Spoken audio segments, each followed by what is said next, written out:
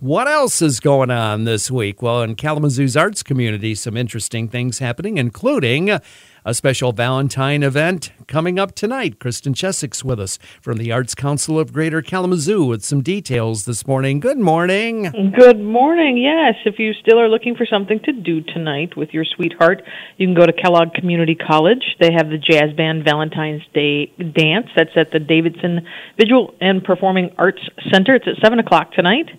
On Saturday, you can join a Zoom conversation with the Kalamazoo Book Arts Center at 7 p.m.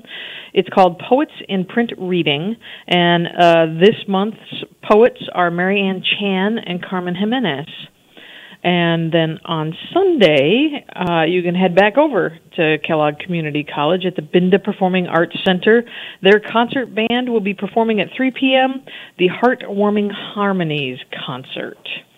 And then we also wanted to make sure that you remember that we have tons of visual art on display for us to enjoy, including the Kirk Newman exhibit, which is still on display through the end of this month here in the Weston Gallery at the Epic Center at the Arts Council. And you can also go online and buy some of those pieces if you want to own a piece of Kirk Newman.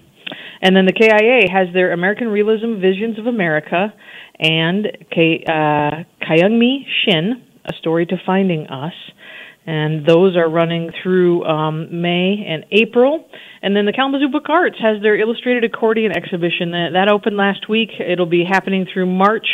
It's an absolutely fantastic exhibit that you're not going to want to miss. They're over in the Park Trade Center. All right. Number of things for you to see and do in Kalamazoo's arts community this week. Kristen Cheswick from the Arts Council of Greater Kalamazoo with the story for us this morning. Thank you so much. Thank you. Happy Valentine's Day. Happy